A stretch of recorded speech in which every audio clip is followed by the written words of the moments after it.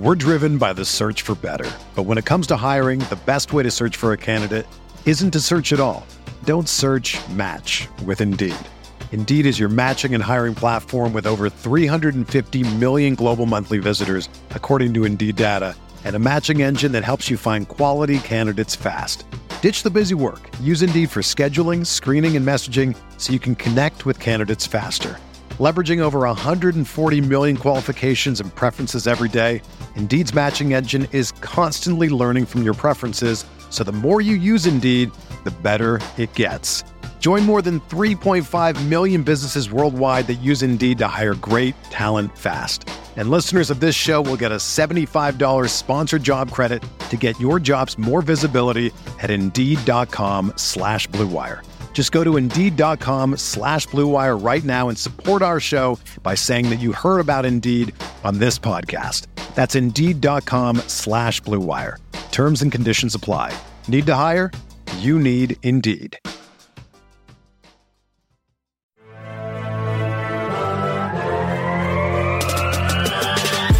20 minutes a day, 365 days a year. This is the Pack-A-Day Podcast.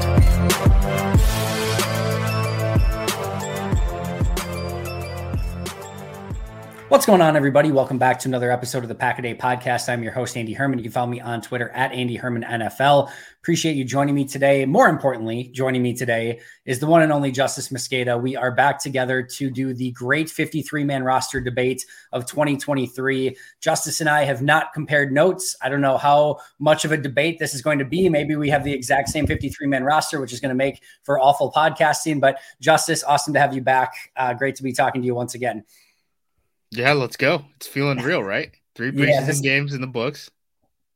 This is going to be fun, I think, because I've always told you, I always respect like where your mind goes with this stuff. And I think we probably are both going, my guess is like maybe in mostly the same direction, but with a couple different nuances. So I think this is going to be fun to debate. Before we get there, we do have an announcement to make, and I'm incredibly excited. Justice and I are going to be partnering together this year, both on the Pack-A-Day Podcast and for Acme Packing Company. We're going to be doing a co-branded, co-sponsored podcast once a week throughout the entire course of the season. So that will be up both on Acme Packing Company as well as the Pack-A-Day Podcast YouTube and our audio podcast as well. So Justice, I cannot be more excited to A, announce that, and B, to be talking to you all season long. Yeah, I'm excited. You reached out to me about it, and I was like, sure, sounds good to me. So we're going to be doing that. Anytime we get to talk Packers, it usually ends up being a pretty fun conversation. So hopefully everyone else agrees. If not, oh well, it'll be for our enjoyment nonetheless. So that's worth it in and of itself. But no, it's going to be great. I cannot wait. But before we jump into the actual 53, I do want to ask you, like I mentioned that this maybe could go in a couple different directions, but did you feel like this was one of the more unpredictable ones to make? Was this a easier one, a harder one? Like, where's your confidence meter as far as putting together this 53-man roster? I feel like the 50, I'm super confident. Those last three, it can go in a couple directions, and I think that's really what people for the most part are arguing about. I put up a post on APC where it was basically like predict your own, 53, like stake claim, you get bragging rights if you get it right. And people pretty much are arguing about like 3 spots. So Yeah, that's where I'm kind of at too. I do think and we'll get into all of it, but I do think some of the injury situations and maybe more like even towards like a practice squad sort of determination, released with an injury or waived injured, which means that they're probably not going to get claimed and then they get put on IR and then you got to figure out the injury designation. I feel like that kind of throws a wrench into some things. Like Romeo Doubs just got hurt. Not that that's going to change his status, but it could potentially change the thinking on some of the other wide receivers. Like we'll get into all of it position by position, but I do think there's a few different ways that some of this stuff could go. And I'm very intrigued to see how Brian actually manages it. But before we spoil all the good convo, let's jump in right away. We'll go position by position. We'll start with quarterback, which is usually always like the most fun topic to discuss anytime you're listening through. And this one, it's kind of lame and kind of boring. So let's just get it over with. I'm assuming, obviously, Jordan Love, Sean Clifford. And then I think the only question remaining is, do you have Alex McGough on the practice squad? Do you think he just gets outright released? Or where are you at with Alex McGough? Oh, they're going to have to keep a third guy on the practice squad. So, I mean, it doesn't make sense to move off of McGough unless there's some project out there that you would rather have, but you're one injury away from that guy having to be the backup, right? So I just assume they're going to keep him as the PS guy. Yeah, that's what I have as well. Obviously, loving Clifford 1-2, no third 53-man roster quarterback. I do think there's a potential possibility that if the right guy gets waived, that they would potentially be interested in adding maybe a different quarterback to the practice squad. But obviously, any other team is going to want to keep that guy probably on their practice squad too. So right. I will say Alex McGough makes it on the practice squad as well, and that's probably the only conversation that we need to have about quarterback, unless you feel otherwise. That sounds good to me. Yeah. Right. I mean, there is the small minority of the Sean Clifford truthers out there. Wait, the Sean Clifford truthers or the Alex McGough truthers? There's the Sean Clifford truthers who want him to start. Have you not seen that? I've seen that. I have seen some Alex McGough truthers as well that feel like either he's throwing like 5 passes. I don't make things I'm not making it up for the sake of making it up. Like I've literally seen it. He's not getting a fair shake. He should be on the 53. I've even seen some like he's not getting a chance to start. I'm like, okay. I don't even know where to go with that. But no, Jordan Love should be the starter. Birmingham Stallions fans? Yeah, I guess. Huge fans. But no, Jordan 1, Sean 2, McGough practice squad. And we'll end our quarterback conversation there before we get into a territory we probably don't want to go in. All right, running back is, I think, one of the interesting ones. I'll let you take over. Where are you at with your head on running back? Obviously Jones and Dillon, and then where do we go from there? I think they keep 2, just like they did last season, because I don't think Patrick Taylor is significantly better than he was last offseason, and he didn't make the 53 last offseason. At the end of the day, the Packers gave 11 carries to non-Jones, non-Dillon backs last year. The third running back spot is more about playing special teams than it is actually running the rock. I think if Dillon or Jones go down, the first guy called up in that scenario, right, is going to be Emmanuel Wilson. Yeah. But I think at the beginning of the season, when you need these guys to play special teams reps and stuff, I think that nod is going to go to Patrick Taylor. But I don't think that they're really worried about him getting claimed off of the practice squad. So I think they're just going to start him there, play his 2 games at the beginning of the season, and then play it from here at that point. I am the king of 2 running backs. I had predicted that very early. I fought against it, and then I just looked at how the numbers shook out, and I'm just kept going back to, did Patrick Taylor impress more than he did last summer? And the answer is no. He's the same guy. I mean, he's Mr. Consistent. That's why he has a job in the NFL, right? But they weren't willing to pull the trigger last year. I can't imagine why that would change this year. So despite being the king of 2 running backs and predicting it last year, I think before just about anyone, and obviously they kept 2 running backs last year, I have Patrick Taylor on my 53. And here's why. I agree with you wholeheartedly. And I would not be shocked at all if they just released Patrick Taylor and brought him back in the practice squad and felt pretty darn confident that they would be able to do so. My only reasoning as of this point for keeping him on the 53, in some weird sort of way, I do feel like the Tyler Davis injury has sort of changed my thinking a little bit on how they need to sort of keep some players for special teams, because I think they're going to have to be sort of a special teams by committee. I'm not saying Patrick Taylor is going to take the Tyler Davis snaps in any way, shape, or form, but I do feel like that maybe Rich Bisaccia might get a bone or 2 at some other positions because he lost his number 1 special teams guy from a season ago. I do think Patrick Taylor is going to be a core special teamer for this team. And I do think, he's been basically the number 3 running back from day one. I'm not, like I said, I'm in complete lockstep with you where I think they can release him, get him back in the practice squad, call him up when they want to. I also was at a point where I felt really comfortable with the 53 that I put together with Patrick Taylor on it and didn't lose anyone that I wanted to lose. And it just, to me, made sense of, all right, if we can get the third running back on there, he's obviously somebody that can do the third down stuff. He catches the ball well, and he can be a core special teamer. And there's a reason why we'll get to maybe a little bit later, probably a position where you kept somebody that I didn't. But I felt Patrick Taylor was going to be the nod over maybe one of those other guys. So I went Taylor. Would not be shocked if they went with a different guy who also had special teams experience at another position, which we'll talk about, I'm sure, a little bit later. Yeah, and that's when, injuries and stuff like that become important, right? Because this is such a razor thin edge at the bottom of the roster. Patrick Taylor, for reference, I'm the nerdy guy who watches the special team stuff, right?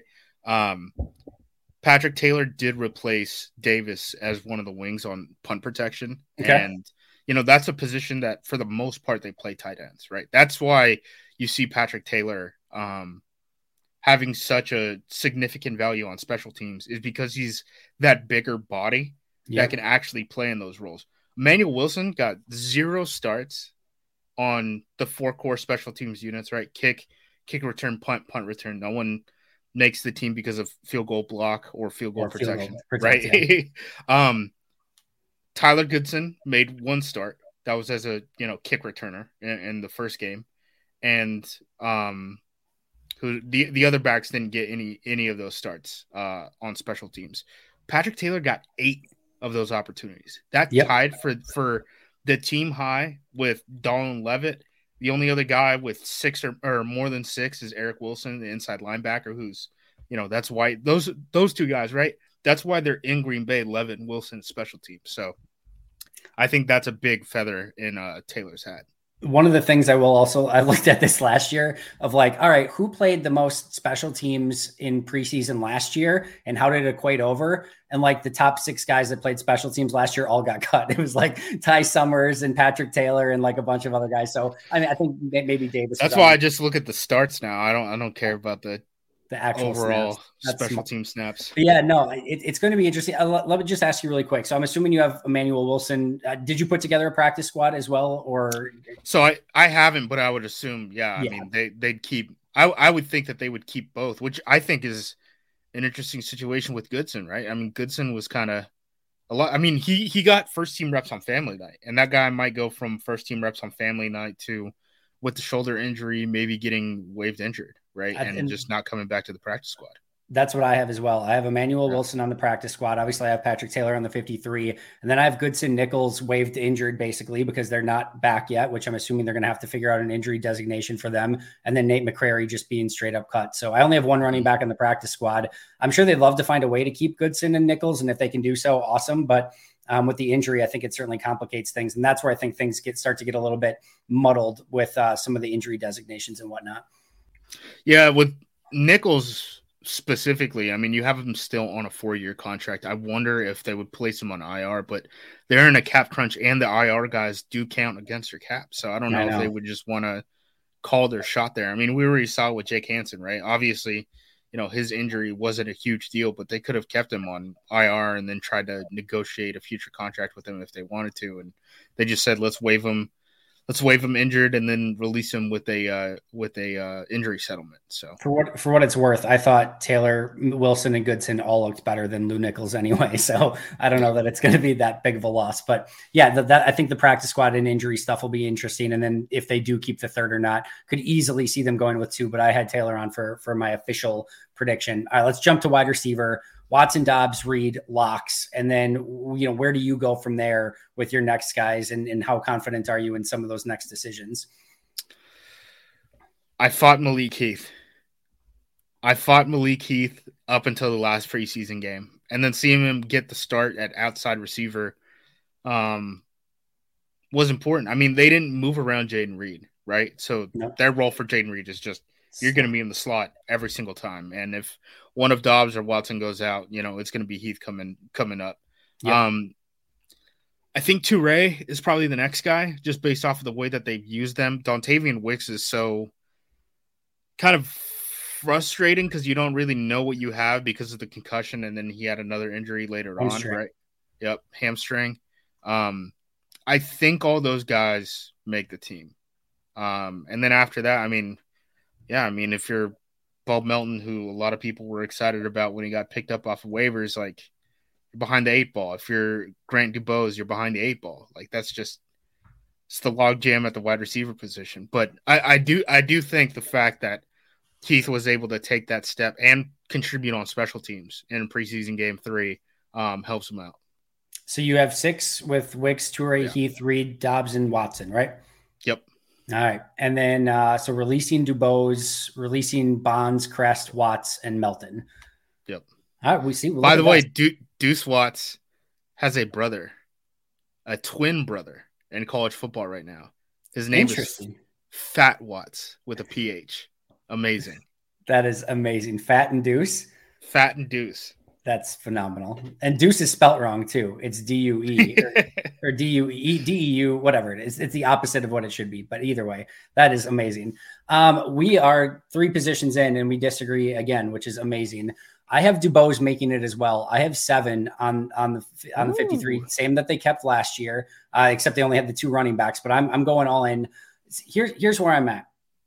I don't think this Green Bay team should release anyone that has like legitimate potential. I don't care about like how many players are at each spot.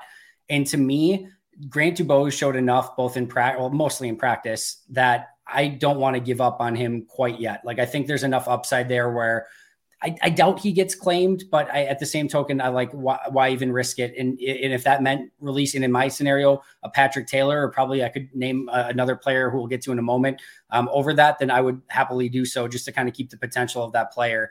I actually would have maybe leaned towards more of maybe even, and I know a couple other people initially mentioned this, and I thought I didn't think anything of it, but Samori Toure is a name that I was almost closer to being like, maybe they move on from, except what complicated things there is Romeo Doubs may not be ready week 1, and Dontavian Wicks may not be ready week 1, and Grant Dubose is not ready to play. And then, like, I don't know that you just want to go with Watson, Doubs, like Heath. Like, I don't, and then probably Dubose would have to be your 4 in that situation. So I think Toure still makes it. And I think they ultimately go at 7. And I think that's going to be a spot where you could have Wicks and Dubose probably being inactive for like every year, every week, unless there's injuries. And then that's where you call up players to support on special teams with those guys being inactive. Okay. Here's a question I have for you. So Samori Toure seems to be like the number 2 kick return option behind Keyshawn Nixon right now, the way that the team has played these guys out there, right? And I think he's the number 3. I know that's how they've done it, but I think it's Nixon, Reed, and then Toure. And then I think punt returner is going to be Reed, Nixon, and then Toure. I wonder if those reps end up going to Toure during the season, because Nixon is going to be in the slot full time.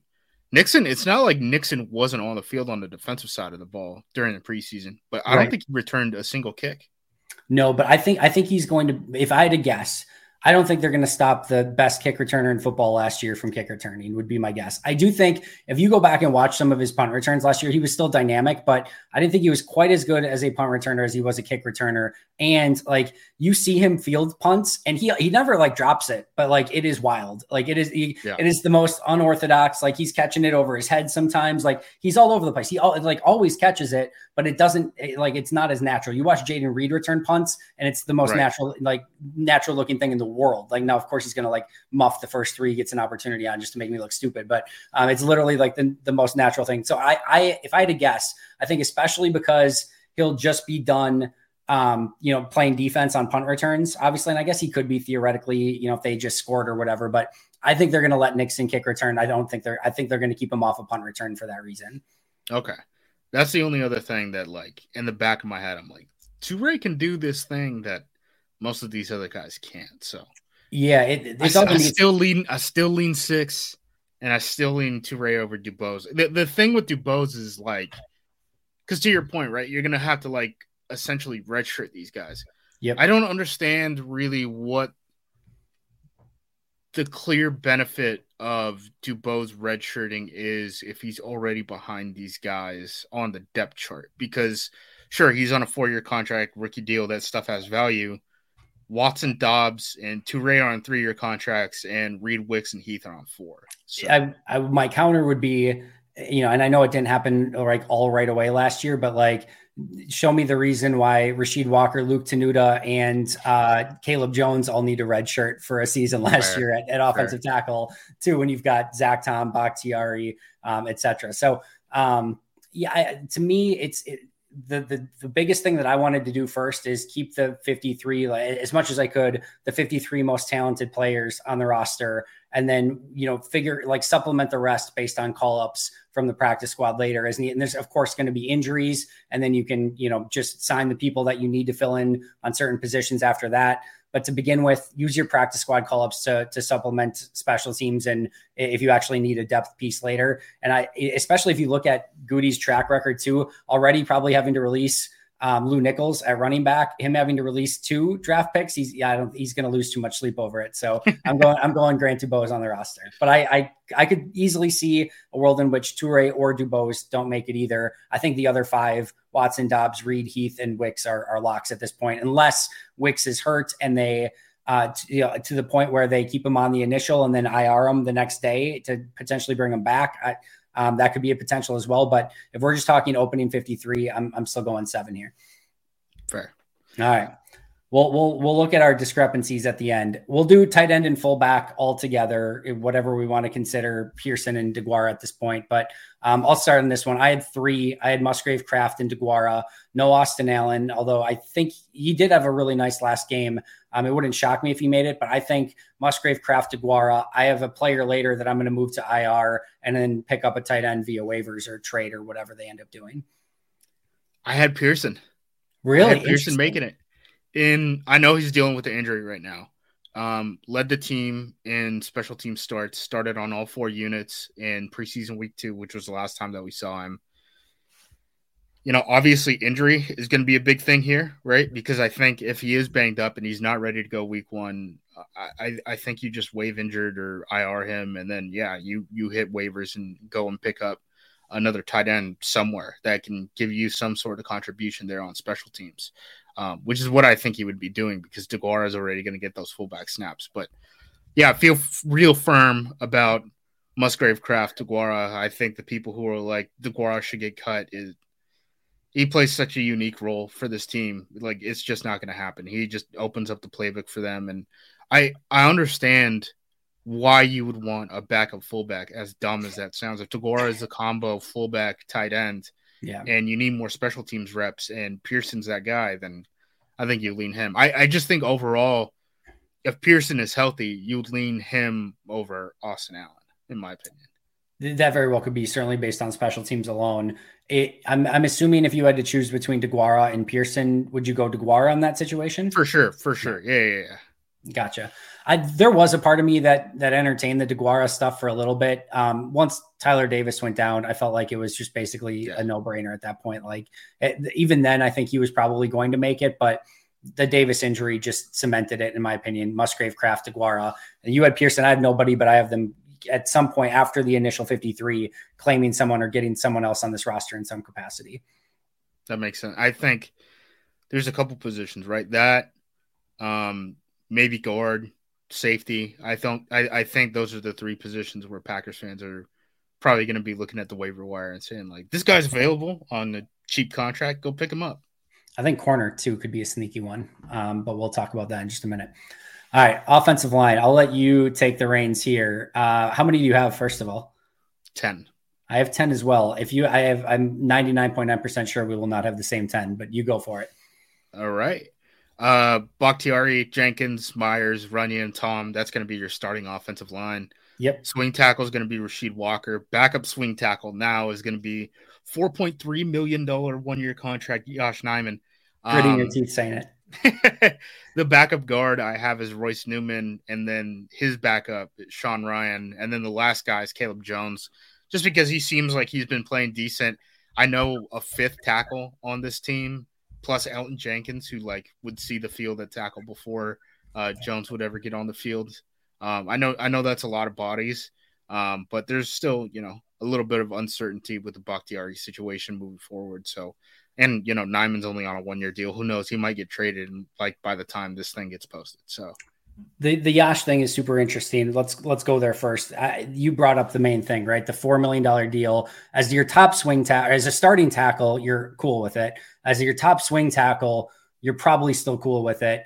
As your second swing tackle, that's a lot of money. Yeah. And I do think and I've talked about this a little bit before, like in a vacuum, I think it makes sense to trade/cut. My only hesitation is the Bakhtiari situation where he could wake up tomorrow and just be like, oh, not going to be able to play this season. And you just don't it's such a complete crapshoot with how many games he's going to be able to play this year. And I feel like if you never had that injury situation, you feel really comfortable with Bakhtiari, Tom, and then Sheed as your swing guy.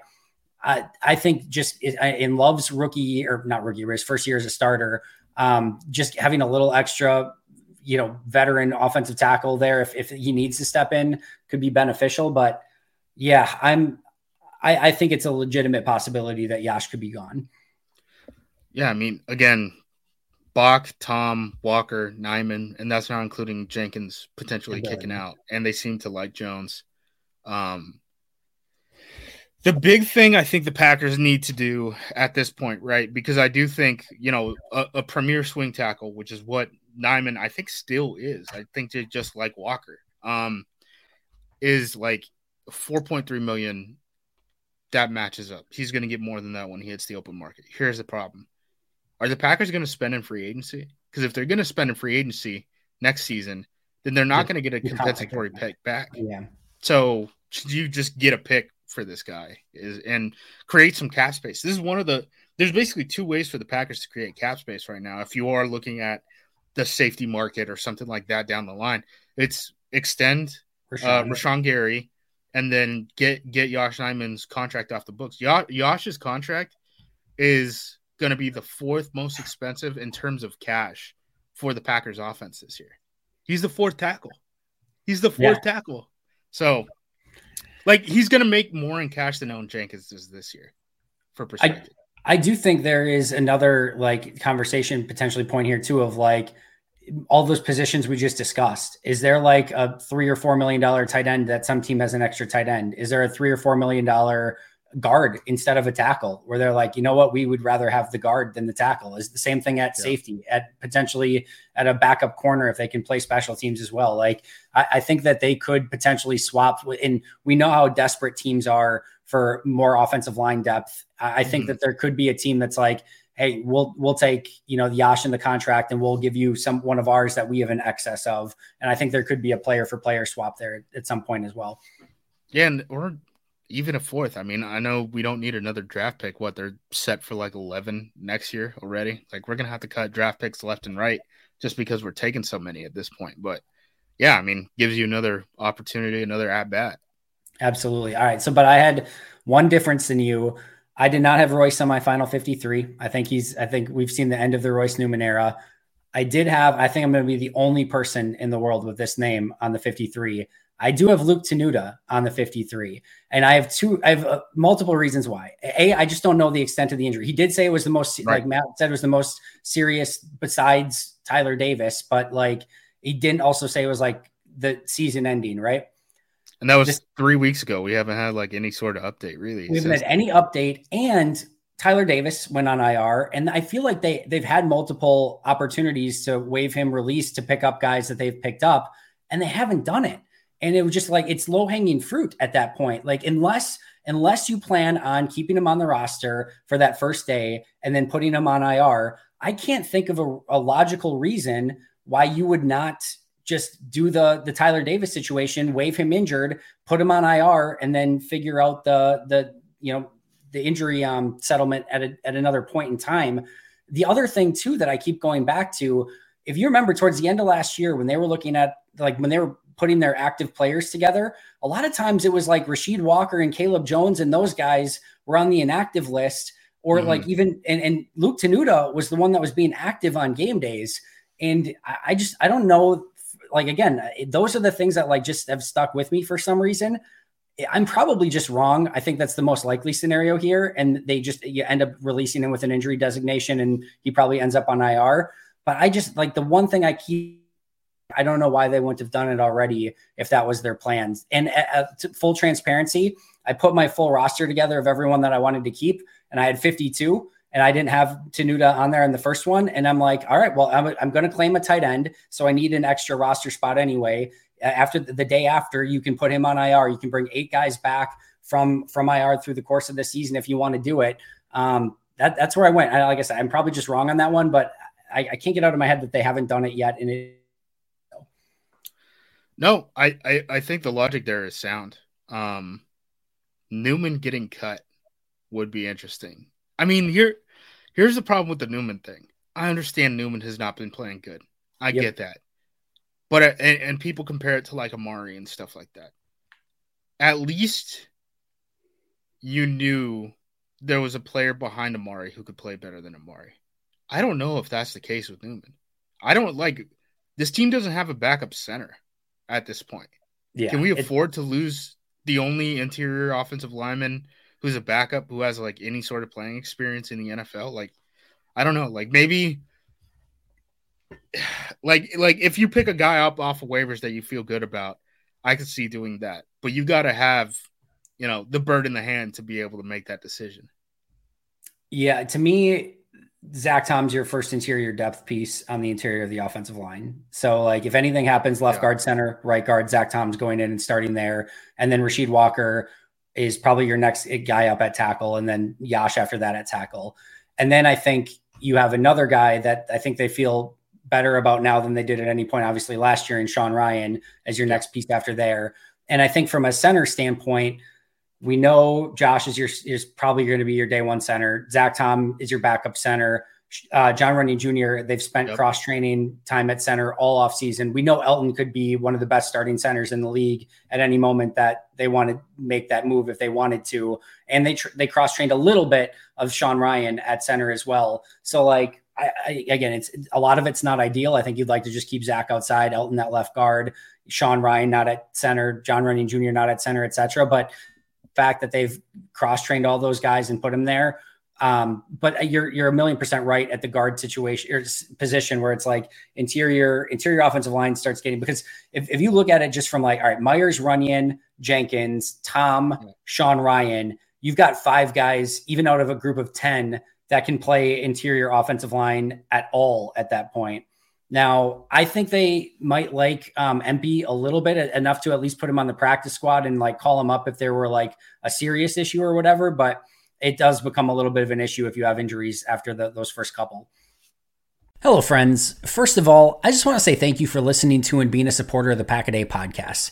You have all helped make Pack-A-Day one of the most downloaded sports podcasts in the world today, and I want to sincerely thank you for that.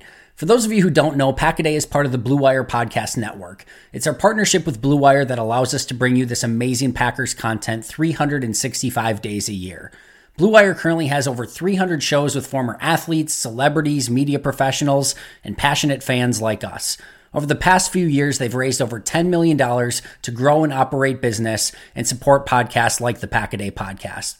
Now, Blue Wire is raising another round of funding by utilizing WeFunder. This funding will help support Blue Wire's sales team and improve operations. This is giving everyone the opportunity to be a part of a growing company. This is not a donation. You are literally investing to own a piece of Blue Wire. A few years ago, I took the leap and started partnering with Blue Wire, and it was one of the best decisions that I've ever made. I'm hoping you'll consider doing the same. If you would like to be part of the Blue Wire investment round or want to find out more information, go to wefunder.com/bluewire. That's wefunder.com/bluewire. And remember, supporting Blue Wire is another way to support the Pack-A-Day podcast and our Pack-A-Day podcast team. Thank you. Hello, friends. As many of you know, a few years back, the Milwaukee Bucks were in the NBA Finals, and I desperately wanted to go to Game 6 in Milwaukee to see them win the championship.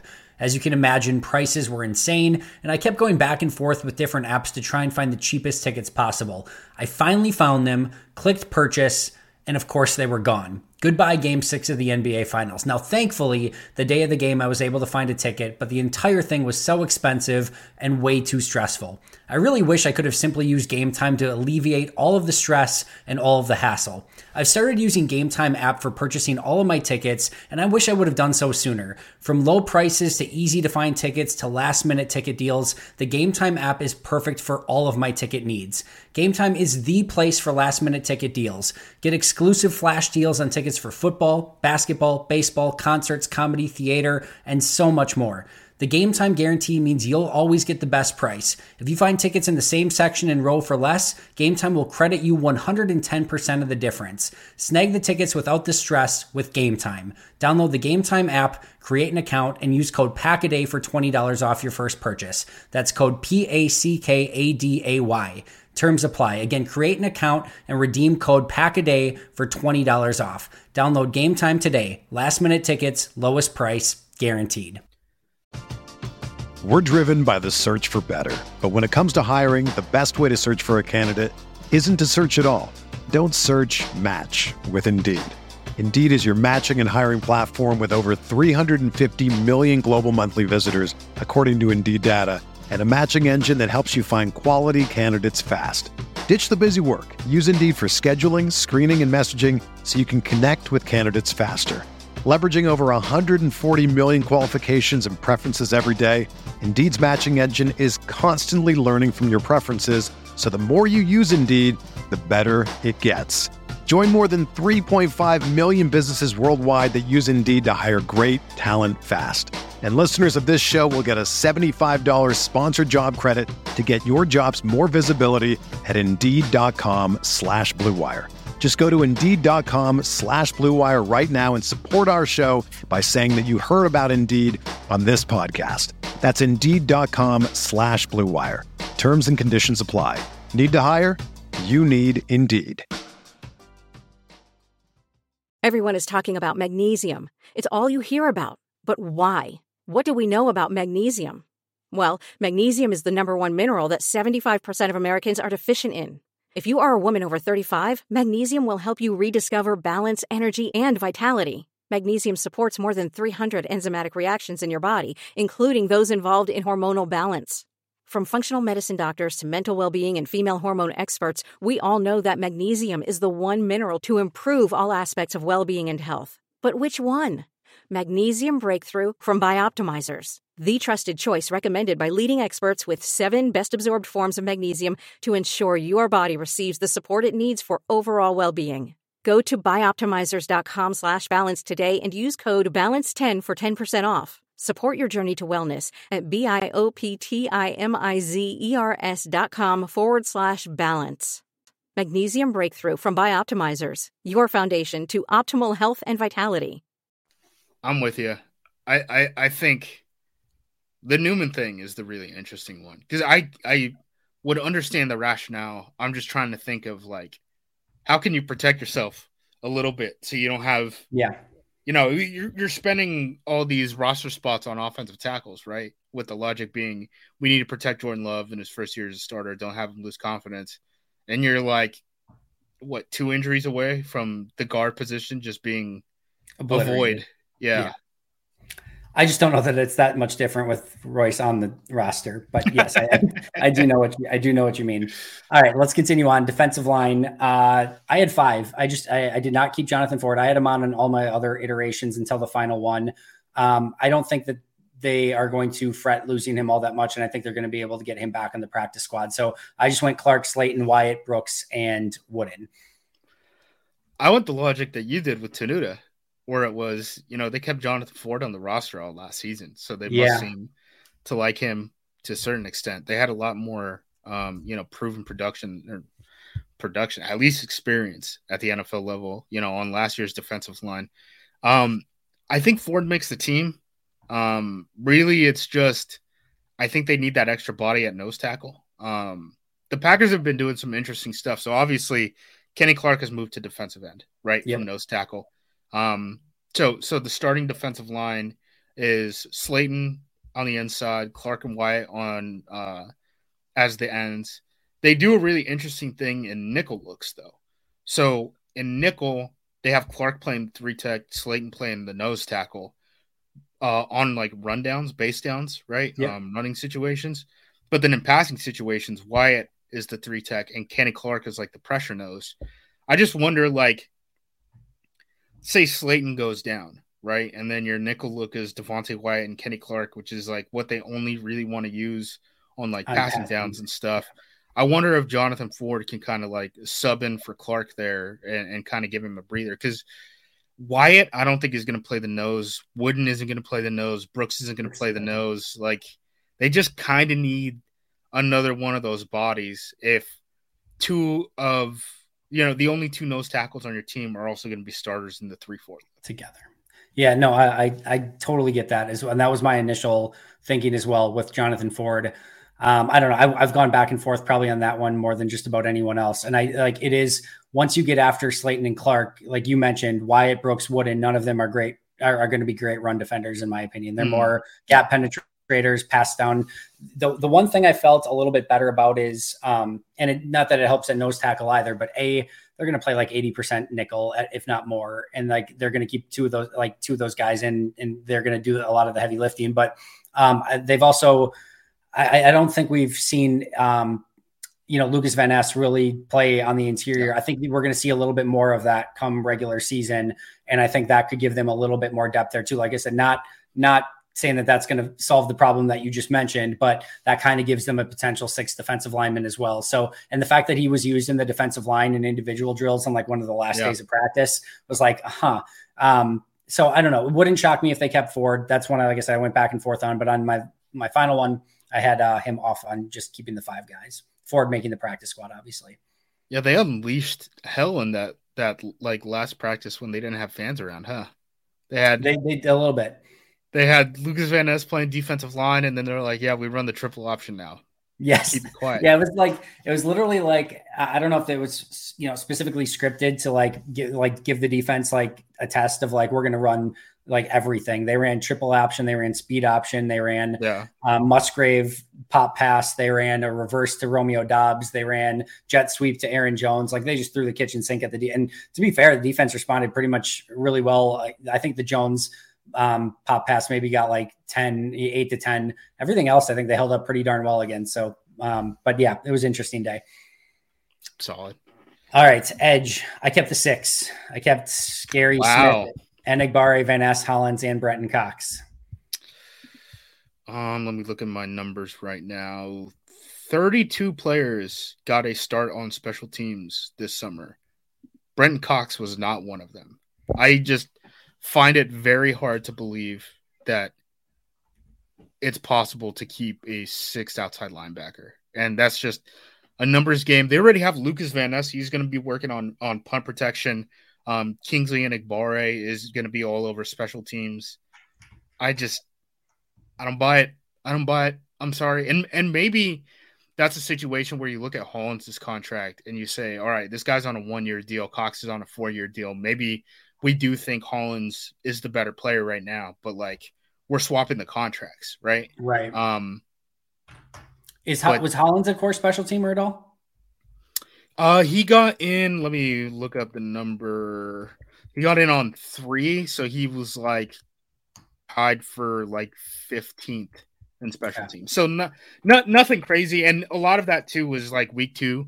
And in the preseason, they sat a lot of the starters on special teams. So like Donald Levitt wasn't out there, for example. Right. And that's when Hollins got out there on like punt protection and stuff like that he's usually not going to be out there for. Like he's playing Quay Walker's spot.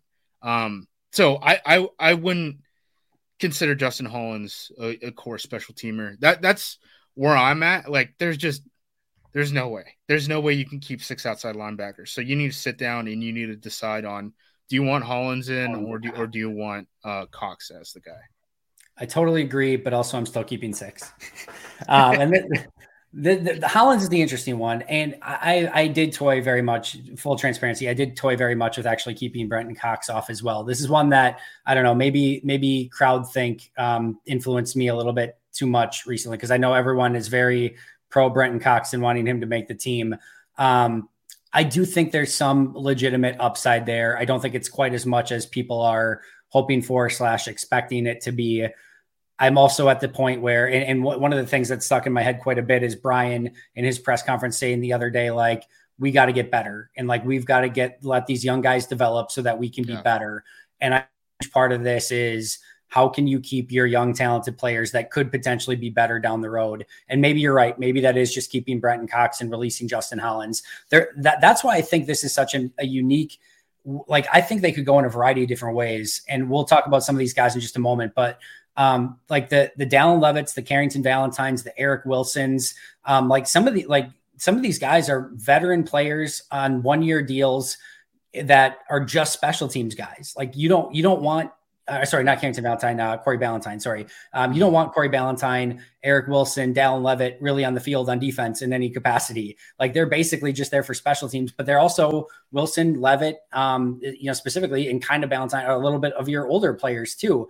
Like if you told, and I would be pretty surprised if they released Levitt, because I think Rich Bisaccia would literally like probably form a coup in some capacity. Levitt does like really specific roles too. Yeah. Like he's the furthest inside guy running down on kickoff. He's the punt protector, personal protector on punt team. Like it's kind of a little different. But if you told me like they went in a direction where like we're going to release the old guys and just go all young, I could see a world where maybe that happens. If you told me that they kept the Wilsons, the Ballentines, the Levitts, the like core special teamers, like I could see that. Like that's where I think, because I do think they're sort of in this unique no man's land where they do have all this like interesting young talent, but they're also like kind of wanting to compete, and they also kind of want to put out there good special teams that, you know, and it just, I don't know. I could see them going in a variety of different directions. Rich is AHC now, and he was getting head coaching offers, right? Your film is your resume. So like, yeah, stuff's interesting. Politics, baby. It is. All right. So you have Cox being cut in this scenario. I do have Cox being cut. And right. Yeah, I think he makes the PS. I don't, we always think that we're not going to get the guy, right? Someone's going to pick him up. But no, nobody gets claimed. Yeah. No, I'm with you there. All right. I have 5 inside linebackers: Campbell, Quay, McDuffie, Wilson, and Carpenter. Yep. I'm with you. I am a little iffier on Carpenter now, though. Me too. He's not being featured as much on special teams as I would have thought. I don't think he likes playing linebacker either. I don't think he really wants to be there. The way they talk about it is like they had to like sell him on that idea and stuff. And yeah, I don't think he wants to be there. I don't know. I have him, but like, I wouldn't be surprised if, like, for example, like Henry Pearson made the team and Terry Carpenter didn't, right? Yeah. Like a situation like that. So I am making that selection, but I'm holding it lightly. Same. I'm in the 1,000,000% same category. I actually, I think in my last one, I don't think I had Carpenter on the team, or at least I was going to have him cut. And then I don't know. I don't think like some of the play he's had at linebacker too has been pretty iffy. I don't know. And again, how many guys that just play special teams can you keep on this roster is another thing too. So I think he's young enough, 7th round pick from a season ago, just making the transition. As you mentioned, not as much involved in special teams, but I think he still can be. That's a really, really interesting one. That's another one that I think could go a variety of different ways. All right, I'll let you lead it with corner, though. Actually, by the way, that's only the second position that we've agreed on so far, linebacker and quarterback, and we're both there. We go. Corner. I have Jair, Rasul, Nixon, Carrington Valentine, and Corey Ballentine. So I have all 5 of those guys. The Ballentine thing is just he plays so many special teams reps, and I know we're like, how many of those guys can you keep? I think Ballentine is one of those guys. The only guys who started on more special teams units this preseason were Levitt, Patrick Taylor, Eric Wilson, Valentine, Jonathan Owens, Enik Barre, and Tucker Kraft.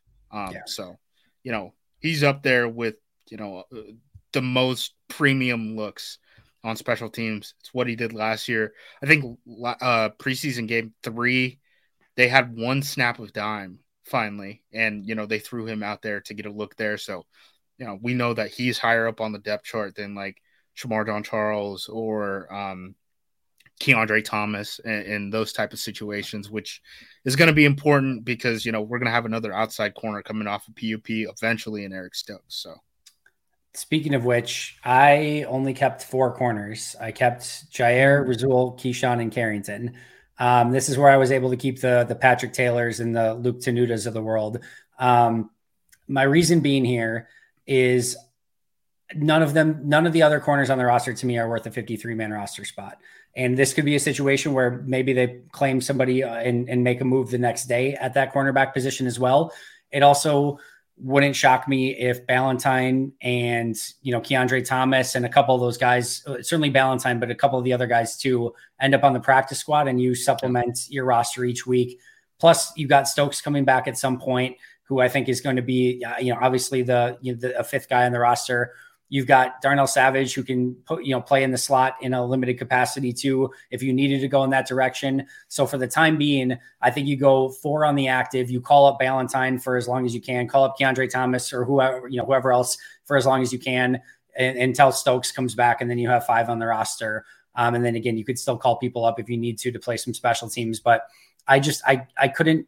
I couldn't find anything that, outside of like, oh, well, you need him for special teams, which again, I think you can supplement by calling guys up, of like why I would ever want to keep a roster spot for Ballantyne or Shamar Jean-Charles or Keandre Thomas over guys like Grant Dubose or Brenton Cox, who I would much rather try and develop and even redshirt, especially with the ability to call guys up from the practice squad.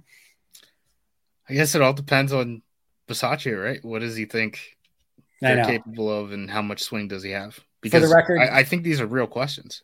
For the record, too, if I were to keep 5, Ballantyne would have been the guy that I went with as well. And that was the guy I went back and forth with in a variety of different ways.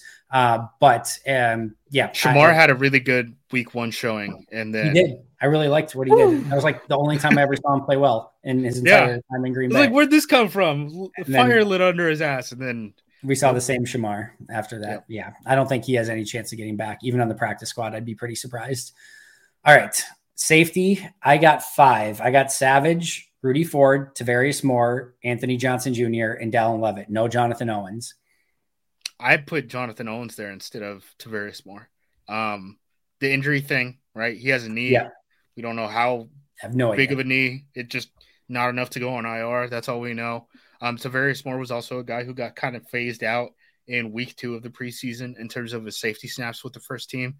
He got jumped by Anthony Johnson. So that was a little concerning. Jonathan Owens was the starter in preseason week 1, was the starter on family night, is tied for 4th on the team in terms of special team starts. That's all I'm leaning there. It's just basically like they've used him there.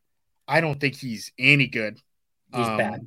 I don't think he's any good. Fun story with the Simone Biles' husband thing. But yeah, I just kind of think Moore is the odd man out because of the injury and the way, the momentum has just kind of been going at the safety position. But if Tavarius Moore made it and Jonathan Owens didn't, like my jaw wouldn't be on the floor or anything. It does complicate things though, right? Because if Moore can't go week 1, right? Like, or if he's a couple weeks injured and now we keep the 5 that I just mentioned, now you've got Savage and Ford, and then Anthony Johnson Jr. is probably your next guy up at safety. Yeah. And then Dallin Levitt after that. And I don't think you want Anthony Johnson Jr. or Dallin Levitt. I don't know that you necessarily want Darnell Savage or Rudy Ford at safety either, but that's another Levitt, you cannot play him on defense. Which Dallin Levitt, you mean? Yeah, Levitt, you cannot play on defense. I've literally said take the S off by his name and just put a T next to it because he's not a safety; he's a special teamer. Yeah. But we'll put him there nonetheless. But no, you don't want him on the field in any capacity. So I do think the Tavarius Moore injury really complicates matters. The fact that Matt, I think, said it wasn't expected to be anything long term, and I think he even said day to day originally. Yep.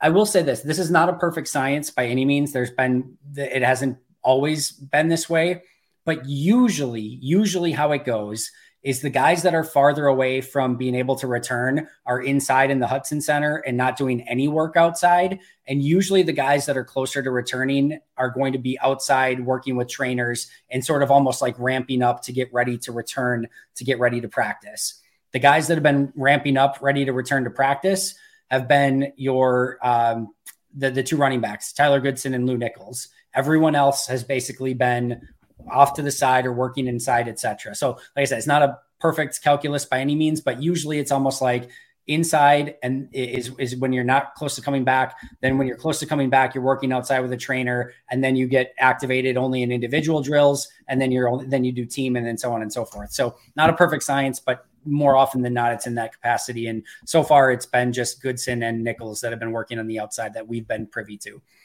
for whatever that's worth. No, I mean, that's good information. I mean, cut down to are they going to have another practice before cut downs? I don't know.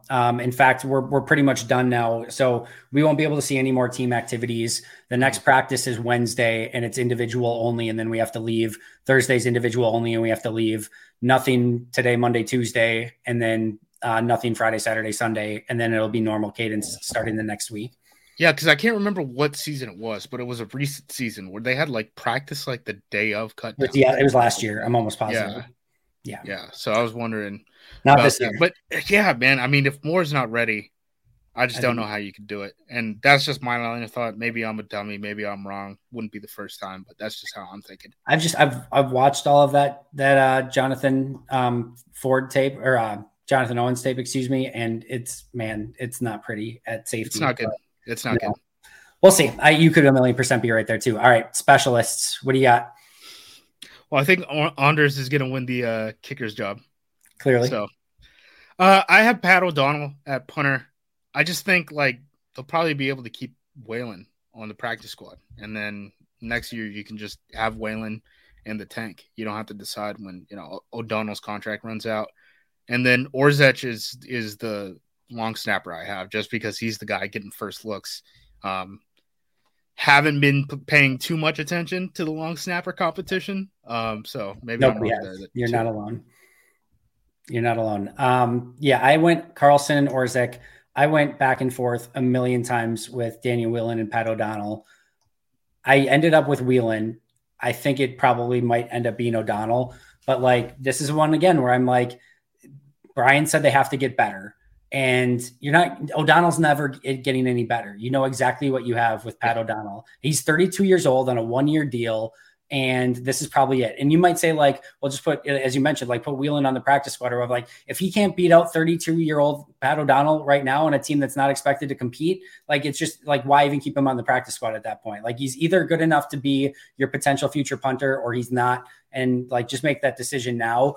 And I think he might be. I think at least there's a higher upside with Whelan than there is with O'Donnell. And I think Brian has made the decision that there's going to be some growing pains this year with how he's crafted this team. I think they still have the ability to compete, but your status quo with O'Donnell and Whelan has a team control, 8 years younger, cheaper. Yeah. I think they go. It's a bold-ish take, and like I said, I went back and forth a million times, but I'm gonna stick with it. Whelan got the first punt on Saturday with the first team special teams, and they really, if you want to look at how the Packers are going to use their special teamers this year, it seemed like week 3 of the preseason was like them actually trying. If that makes sense. Like week 2, throw that thing out. I mean, it's good to get the data on like where some of those guys end up playing, but it was mostly backups. The week 3, I think, is they were trying and they put out Whelan. So I don't know.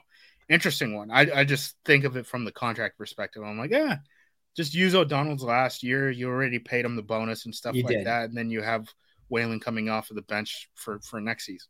Yeah, and I think that very well could be the case too. And like I said, I think I'm probably just wrong on that one. I think they probably do keep O'Donnell. The holding is probably another really big thing for if you're going to have a rookie kicker, like give him an experienced holder. So I think that's probably the one that I am the most trepidatious about is like the holding piece of it. But I'm going to go Whelan. I'm going to stick with my guns on it. So here's where we came. Overall, we both had Love and Clifford at QB, no QB3. We both had Jones and Dillon. I had Patrick Taylor. You did not. We had Watson, Dobbs, Reed, Heath, Toure, and Wicks at wide receiver. I had Grant DuBose. You did not. I had Musgrave, Kraft, and DeGuara, which you had as well. You had Pearson, and I did not.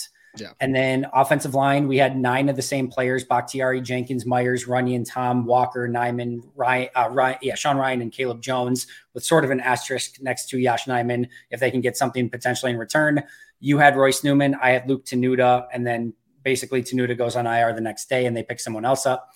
Kenny Clark, TJ Slayton, Wyatt, Carl Brooks, and Colby Wooden we agreed on. I had just those 5. You had Jonathan Ford. We both had Gary, Preston, Enigbare, Van Ness, and Hollins. I had Brenton Cox. You did not. We both had Campbell, Walker, McDuffie, Wilson, and Carpenter at inside linebacker. We both had Alexander, Douglas, Keyshawn, and Carrington Valentine at corner. You had Corey Ballantyne at corner. I did not. And then we both had Savage, Ford, Anthony Johnson Jr., and Dallin Levitt. I had Tavarius Moore. You had Jonathan Owens. We both had Carlson and Orzech. You had O'Donnell. I had Whelan. So 1, 2, 3, 4, 5, 6 disagreements overall. That's not bad. That's not good debate. Bad. Good conjecture. That's good. Yeah. Like I said, for the most part, people are arguing about like those 3, like 3-ish. I guess like 6 is another number. Guys at the bottom of the roster. Everyone else is kind of sitting pat. And that was with some hot takes. I mean, that was with 4 corners. I don't think we were going to get that. Yeah, I know. See, I'm always thinking outside the box. I also think like, Justin, this is how my weird, stupid mind thinks. Like, I think you could do some really crazy stuff where like, if they really wanted to like keep guys on the 53 and put them on IR and sign guys back, I think you could legitimately go no punters, no long snappers on the 53 and get any of like, if somebody claims whatever or like signs Pat O'Donnell, all right, we're going with Daniel Whelan. If somebody claims Matt Orzik, all right, we're going with Broughton Hatcher. And I think you're probably just comfortable like getting any of those guys back. Like, I think you could legitimately do that with some of the guys. We're just like, screw it. We'll figure this out after the case. We're going to keep our most important 53 first, put guys on IR, and then bring guys back. I guess that is a possibility. I mean, it's not a real possibility, but that's how my stupid mind works. So I don't think they'd probably do it with long snapper. I think they'd probably keep their like the long snapper that they wanted, unless it was like Hatcher, right? If they literally liked Hatcher better, then like just cut both, right? And then you could IR somebody the next day and bring whatever one back you wanted because nobody's claiming Broughton Hatcher. Yeah. But yeah. If you're Pat O'Donnell and you get waived by the Packers at cut downs, do you come back and sign? I guess you want a job, but you probably want the job, right? Yeah. I mean, there have been situations before, especially like if like the Packers didn't want to make him a vested veteran, where like if like they kept Whelan for week 1 and then said, hey, if you're still around week 2, we're going to pick you back up and add you as a non-vested veteran, unless Whelan just like crushes it in week 1 or something. But like teams do weird, crap like that too, where like they don't want to pay a veteran like guarantee because he gets, correct me if I'm wrong, if he's on roster week 1, he's guaranteed the whole season, right? Yeah, exactly. So if he then didn't perform, right, that's when you get into the weird spot where it's like, like that's probably how the Packers end up getting a guy like Rudy Ford too, right? Yep. Where it's just, hey, we want you to play special teams, but special teams is fluid and we never know like when we're going to need to drop a guy. We can't commit to paying you for the entire season, so we're going to waive you and try to sign you back. And then lo and behold, the Packers are like, yoink, fine. Yeah, we'll pick him up. Yeah, so I think that's going to be interesting. All right, so just to recap one more time, I had Taylor, Dubose, Tenuta, Cox, Moore, and Whelan. You had Pearson, Newman, Jonathan Ford, Corey Ballantyne, Jonathan Owens, and Pat O'Donnell. All right, one last question for you, and then we'll get out of here. All right, of all the guys that I kept, Patrick Taylor, Grant Dubose, Luke Tenuta, Brenton Cox, Tavarius Moore, and Daniel Whelan, which one do you think is the least likely to be on the 53? Cox. Brenton, and I know people hate it. I know there's a lot of Cox fans. I'll put myself in timeout for that one. Didn't mean to do it. There's no way you can keep 6 outside linebackers. There's no way.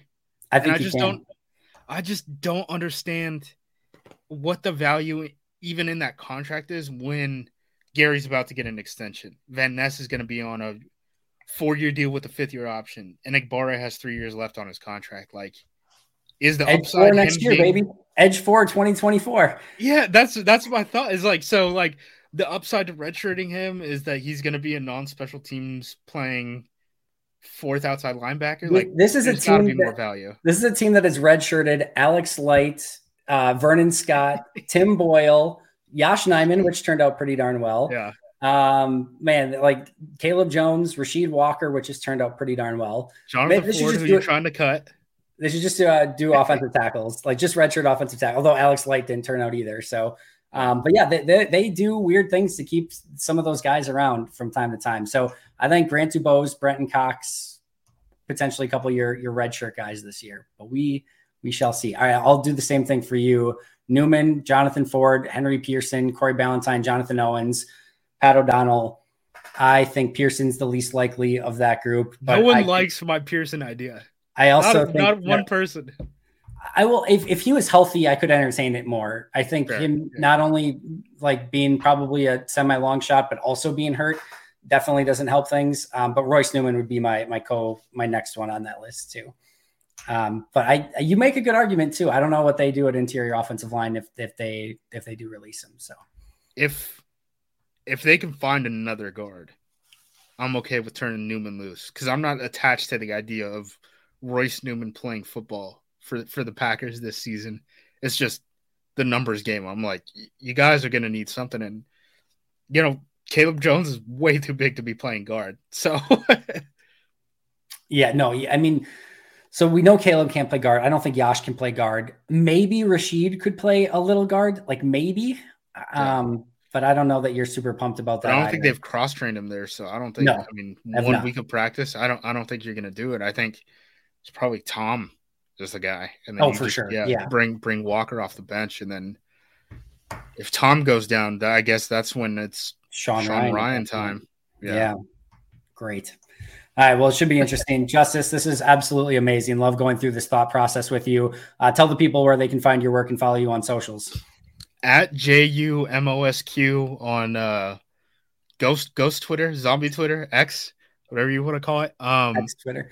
And you can find all my stuff at acmepackingcompany.com. We're covering the team. We're doing it every day. We're going to have podcasts up every day of the week, I think starting next week. So if you guys like hearing my voice, there's more of it there. Go check it out. You're not going to be disappointed. Follow Justice at JUMOSQ. Find him at Acme Packing Company. You can follow the Pack a Day Podcast at Pack a Day Podcast, me at Andy Herman NFL. That's going to do it for us today. But until next time, and as always, go Pack Go.